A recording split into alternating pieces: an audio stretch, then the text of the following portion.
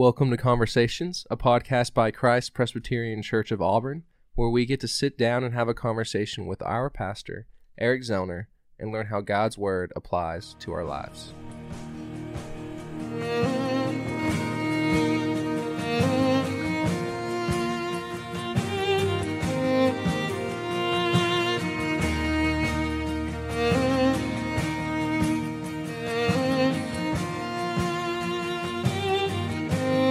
Welcome back to Conversations. So glad you're listening today. Eric, how are you doing? I'm good. How are you, Will? I'm doing great. We're just coming off finishing the Fruits of the Spirit last, 2 weeks ago. Yes. And we are going to be starting, not a series, but just kind of a one-off topic today. Yeah. About what is liturgy, how does Christ Pres do their liturgy, the word liturgy, like what does that mean? Right. I'm not sure. I don't know if you're sure, but... No, I think, Will, that's what I wanted to start with is just by asking you, if somebody was to ask you, what's worship like at Christ Presbyterian, how would you describe it? That's a tough question because it kind of depends on who I'm talking to. I came from a very contemporary megachurch background, growing up and raised in it, and then coming to Christ Pres, I would immediately said, super traditional. Yeah, it feels traditional to you. And then the more I'm in Christ Pres, the less I think that. So it's just, who am I talking to? I'm not quite sure. To be honest, the way I would characterize it is by its fellowship. Me and my wife and I, one thing we love about Christ Pres is that it really does feel like a family, like feel like a home, feels like a church that we can serve in, come out of and serve with others and come together and worship the Lord. That's excellent. Even your comment to say, well, when I first got there, I would have said it's highly traditional. We have, I had a conversation with a visitor. It's been several months ago, but on the day that they visited, when they told me where they were visiting from, I knew that our church was going to feel to them too contemporary, which I thought was funny. So they were to the right of where I am, or where our church is, I'd say.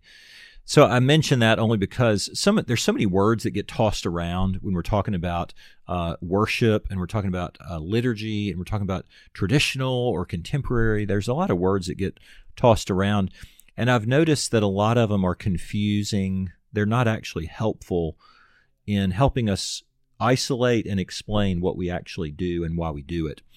And so one of those, for sure, is the concept of traditional. And so what people often mean when they say traditional worship, they may mean, they just sing hymns.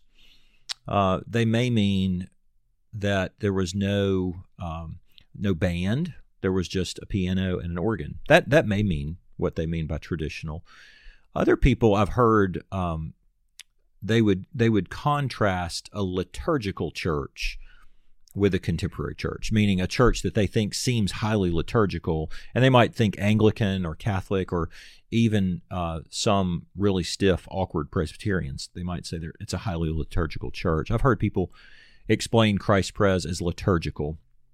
And I think what I would want to mention for the sake of our folks is I think that liturgical and non-liturgical is a false dichotomy. And here's why I say that. Every church places a value on something.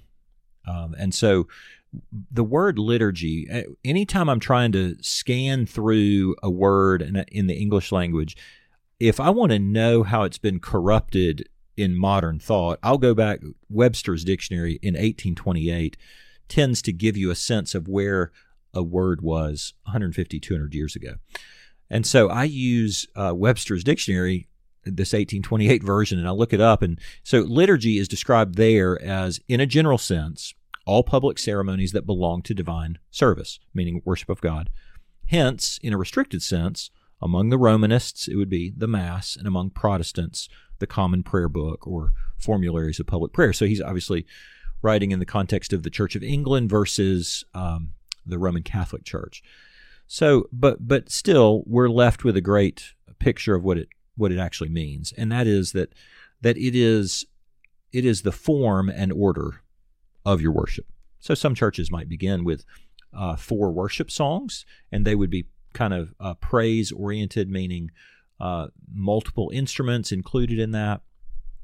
But we should acknowledge they are also liturgical, even if they don't say, hey, we're a liturgical church. Because what they've done is they actually have a very specific order of worship. All liturgy means is an order of worship, and the function of each of those orders. So I know lots of PCA churches that would be on a on a sliding scale from what people would commonly call contemporary to traditional. And what they're usually saying is actually just about the songs. But what often gets caught up in that is whether they feel a sense of a tight liturgy or not. Well, if you try to go to a church that you think of as very contemporary, and you try to break up the four songs that are beginning the worship service, you're not going to be able to do that. It's because that's a liturgy. It's a form of worship that they've decided that's the way they want to do it. So I think it's important to say it's a false dichotomy, liturgical versus non-liturgical. At Christ Pres, what we do is we own up to the fact that there is a liturgy, there is an order of worship to it, and it's designed to flow according to the forms of worship that are prescribed in the Scriptures. And what I mean, like, does the Bible require or teach that puppet ministry should be a part of an order of worship? No. Nowhere in the Bible are you going to find. Are you sure? Let me rethink that. Second Hesitations, chapter 4. Nowhere in the Scriptures could you find the puppet ministry as a part of that. Nor could you, nor can you find, that basketball is a part of worship. And so there's certain things that are excluded by virtue of the fact that the Bible doesn't instruct us to use those as part of worship. So what does the Bible instruct us to use as a part of worship? I think the way you can take this as a New Testament believer is to acknowledge that some forms of worship which were a part of Old Testament worship didn't carry forward, right? We don't still slaughter lambs as a part of our worship, but Old Testament worship was very, very bloody. So when people want to tell me, well, what you need in worship is dance, and so it's a little bit corrupted for New Testament worship or Christian worship not to have dance as a part of the element, or an overly expressive exuberance like jumping and hooping or things like that. Well, listen, you don't find those expressed in the New Testament as a form of worship. When you see King David dancing before the Lord, those are very special services in very particular times, in very particular places. How do I understand what the New Testament church and the apostles of Christ began to do in building the church? Well, Acts chapter 2, as soon as we start reading about the conversion of people at Pentecost, as soon as we start seeing people joining the church, Acts 2:42 says that they devoted themselves to the apostles' teaching, to the fellowship, to the breaking of bread, and to the prayers. Those four elements are the elements that the Scripture really prescribes as a part of Christian worship. So when we talk about that, when we say the apostles' teaching, we recognize that the apostles are teaching the things which were taught in Scripture and taught by Jesus. So we want to be people of the Word of God. We want to have God's Word sprinkled throughout our order of worship. We want to have preaching, which is the teaching of those Scriptures. I'll skip over fellowship for just a second because I want to come back and explain it. The concept of the breaking of bread in Acts 2:42, this is not, they devoted themselves to church suppers on the lawn. They devoted themselves to the sacrament of the Lord's Supper that Jesus had instituted. And so Reformed believers have always said, well, what they devoted themselves to was the Word of God and the sacraments themselves. And then also this element of prayer. They devoted themselves to praying. And so our order of worship is structured by the apostles' teaching, which is the teaching of the Scripture and God's Word, the sacraments, baptism and the Lord's Supper, and it's also structured with the elements of prayer to it as well. And then, so I'll circle back to the idea of fellowship. I can't remember, when you were describing Christ Pres, and you talk about now, one of the things we value so much is the fellowship. It feels like it's a home. Well, you can manufacture that particular element in worship by saying, okay, we're going to stop right now, greet your neighbor next to you, right? You can do that, and you and I have both been to churches where you do that. You say hello to your neighbor. I am not convinced that that's that's what they devoted themselves to. Hey, pause, greet the person sitting next to you. I don't think that's what they were doing. I think they devoted themselves to the fact that we are a body and Christ is our head, and we're going to share fellowship and enjoy one another in relationships, deep, meaningful relationships. And so Christ Pres, as part of the worship, has the Bible, prayers, sacraments, and song. Because we do know also that it, not just in Acts 2:42, but in so many other places, Jesus has them, they're singing. Even right before the night of his crucifixion, Jesus was singing Psalm 118 with his disciples before he goes to the cross.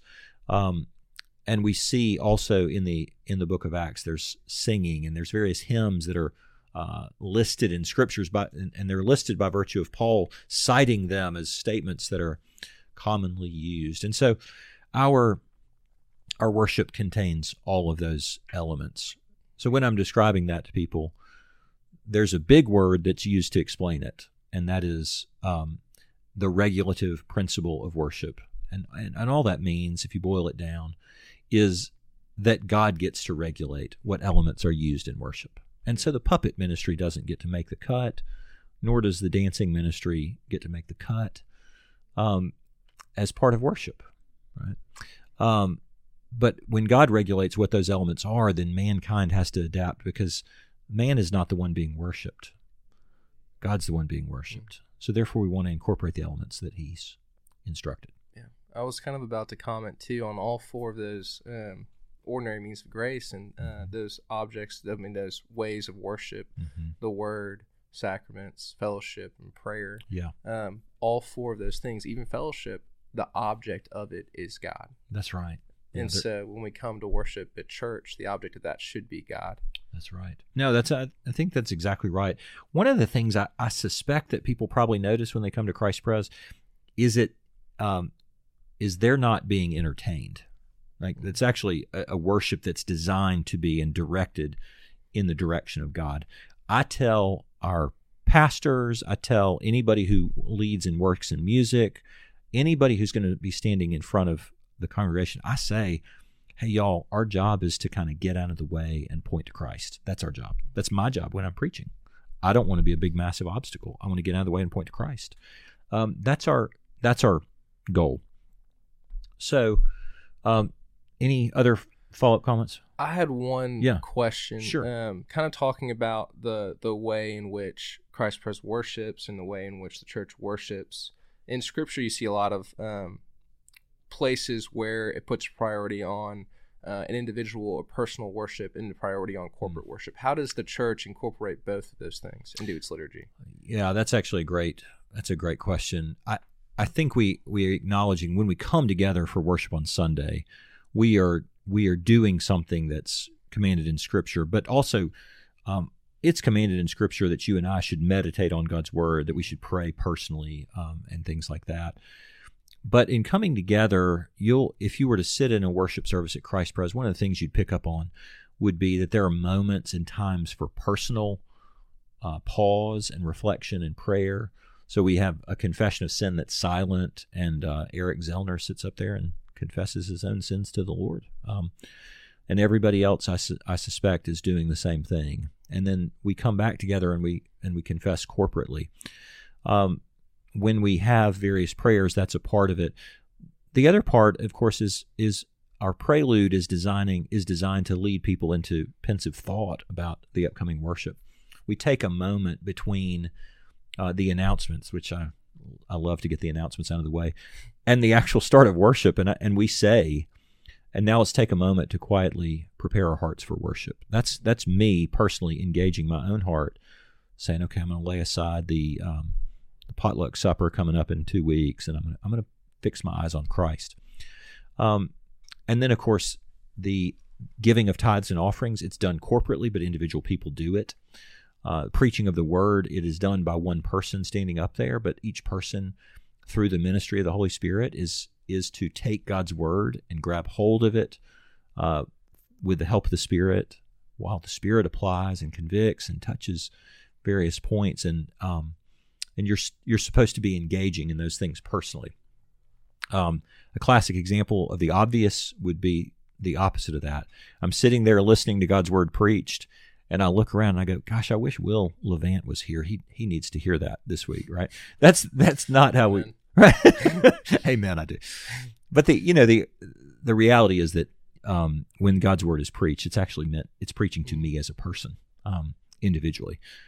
So that's what I would say. There's liturgical and non-liturgical, and then that concept of the regulative principle of worship, just explaining what that is. But then the other thing, and this, you mentioned the phrase, ordinary means of grace. I hear people talk about people who are maybe more, what they think of themselves as more conservative than me. They'll sometimes use the term ordinary means of grace in a way that it's not actually meant to be used. What they mean by ordinary means of grace, they're saying, well, we're a traditional music church. But the ordinary means of grace are simply, when we talk about what are the ordinary means of grace, we simply mean the way in which Christ ordinarily communicates salvation and Christ and redemption to us. The Westminster Confession of the Shorter Catechism says, what are the outward means whereby Christ communicates to us the benefits of redemption? And the answer is the outward and ordinary means whereby Christ communicates to us the benefits of redemption are his ordinances, especially the word, sacraments, and prayer, all of which are made effectual to the elect for salvation. And so when we talk about ordinary means of grace, we're not saying anything about musical style. We're actually saying we simply believe that the way that Christ communicates the benefits of redemption are through the word, through prayer, through the sacraments. That has a lot of implications, right? I really do believe that when the word is preached, that's the sufficient way for God to send forth his word to his people. That's a sufficient way for him to communicate these the benefits of redemption. When I take the sacraments and I share the sacraments with others on Sunday morning, Christ is really extending this not as like the bread isn't in itself grace to me, but it is picturing that, and it's one of the ways in which God, in his kindness, has condescended to give us an element that you can touch and taste and feel, because he uses the sacraments in order to communicate the benefits of salvation to me and who Christ is. And prayers work the same way. So I always want people, I don't think ordinary means what you think it means. I always want to say that to people who tell me, no, we're an ordinary means of grace church because you play songs that are not straight out of the Trinity hymnal. Well, you're making a dichotomy that's not there. Does that make sense? Yeah, that makes a lot of sense. It reminded me kind of you talking about how the worship reflects Christ and Christ's saving power. A question, a quote kind of came to my head. It's something I wrote down over here that I might read out. It's from Brian Chappell in his book Christ-Centered Worship. It says, the common pattern of the order of worship in the church reflects the pattern of the progress of the gospel in the heart, which I thought was kind of all-encompassing of what you've been talking about this session. Yeah, that and here's what, Dr. Chappell was one of my professors in seminary. I really like that idea because what he's also doing, and we can talk about this real quickly, he's also reminding us that the order of worship is meant to be something's happening here that's moving us towards Christ and the cross, Christ and him crucified, raised for us. And so by way of our own order of worship, right? We begin with a prelude, which has people reflecting, right? Welcome and announcements. We want to get those finished and done. But the call to worship is exactly what Dr. Chappell's talking about. It's moving us towards an invitation to be coming to worship God. And that entirely hinges on the character of who God is. And then in view of who God is, our worship moves directly from that call to a song. We are extolling and rejoicing over who this God is. And then immediately after that song, we go to the Lord in prayer. In our worship, it's called an invocation. We're actually asking the Holy Spirit to be present with us. We're invoking the presence of the Spirit so that Christ extends the ministry of the Spirit among us so that we might know Him in worship, but also that we're received in His presence through that same Holy Spirit. And then in our worship, I'll often include in that spot next a confession of faith, whereby what we're doing is we're confessing the common faith that churches, that people have believed from the foundation of the early church, which means we're giving testimony to deep, rich doctrines. We might use the Apostles' Creed, we might use a portion of the Westminster Confession of Faith, or Westminster Shorter Catechism, or Nicene Creed, or something like that. But in doing that, what we're doing, I don't know if you remember the place in Scripture where Paul says, the saying is trustworthy and deserving of full acceptance, that Christ Jesus came into the world to save sinners, of whom I am foremost. Most scholars acknowledge that Paul didn't just come up with that sitting there going, you know what would sound really cool if I said this? He's actually quoting a statement that had probably become a common confession in the early church. Christ Jesus came into the world to save sinners, of whom I'm foremost, and people were professing that kind of thing. And then I'll use a scripture lesson next that is the opposite of where I'm preaching from. And that's designed, again, we're getting into the Word, and then we transition to confession of sin.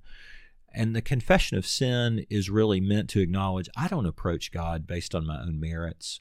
And even the fact that I've been called to worship, I still have to acknowledge that as coming to worship Him, I am beset by sins and needing of His grace to receive me. But if you follow Dr. Chappell's point, then what he's actually saying is we're moving in progress towards the cross in some ways. I've been called to worship. I confess my sins. I hear an assurance of pardon from the gospel. In view of the pardon that I've been given in the gospel, I responded song, right? It's a right response. And then you have the element in our worship where there's the giving of the tithes and offerings. And that is in view of the gospel and my own response to that grace, which we've just explained, which I've just sung about. I'm actually opening my hands and saying, Lord, you give me all things.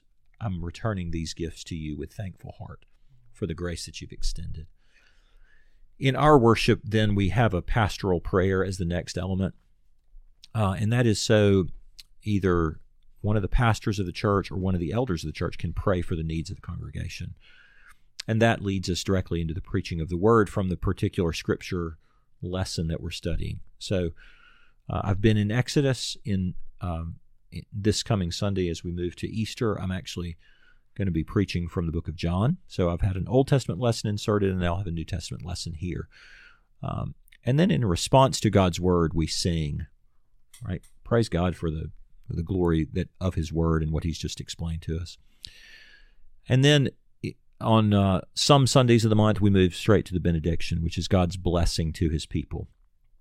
On the first and third and some special Sundays, we have the Lord's Supper in there as well, because they devoted themselves to the apostles' teaching, to the breaking of bread, right, this sacrament. And so we celebrate the Lord's Supper in that spot. And then a doxology. What is a doxology? If you come to Christ Pres, you hear somebody, all of a sudden at the end of the service, praise God from whom all blessings flow. A doxology is a praise back to God for who He is, for what He is, for all that He's shown us and taught us in His Word and through this worship. And that's our worship. That's the order of worship. But it is liturgical in the sense of all churches are liturgical. And we call it what it is. These are actually just the prescribed ways in which God wants to be worshipped. And truthfully, if God wanted to be worshipped with drama in a culture like ancient Greece, where drama is actually a huge part of their entertainment, people went to plays and things like that. If God intended for that kind of thing to be a part of worship, He would have prescribed that, because it would have been a great place to do it. In the ancient world. The same is true of puppet ministry or other things like that. And I don't mean those mockingly. I really mean, we just want to take the elements that the Bible actually prescribes. I was just going to say that in a world like Greece, where drama is the big thing, to prescribe that would probably be to increase the church. Oh, totally. Probably way more than it was. Oh, absolutely. Absolutely. So, and I mention that point because the everything that the Bible says about the preaching of the word is that it's really just Paul says, that God is willing to use the folly of what we preach to proclaim this profound mystery. And in some ways it's shielded from the wise of this world so that they don't actually see it or understand it. So worship at Christ Pres isn't intended to be entertainment. It's intended to be worship of the living and true God, and directing our hearts towards Him. Well, I've got nothing else, but that was a great way to end it. Thanks for doing this. I think that I hope this is helpful when people think about worship, church. Thank you, Pastor Zellner. Yep. Thank you so much, Will. Thank you, everyone, for listening.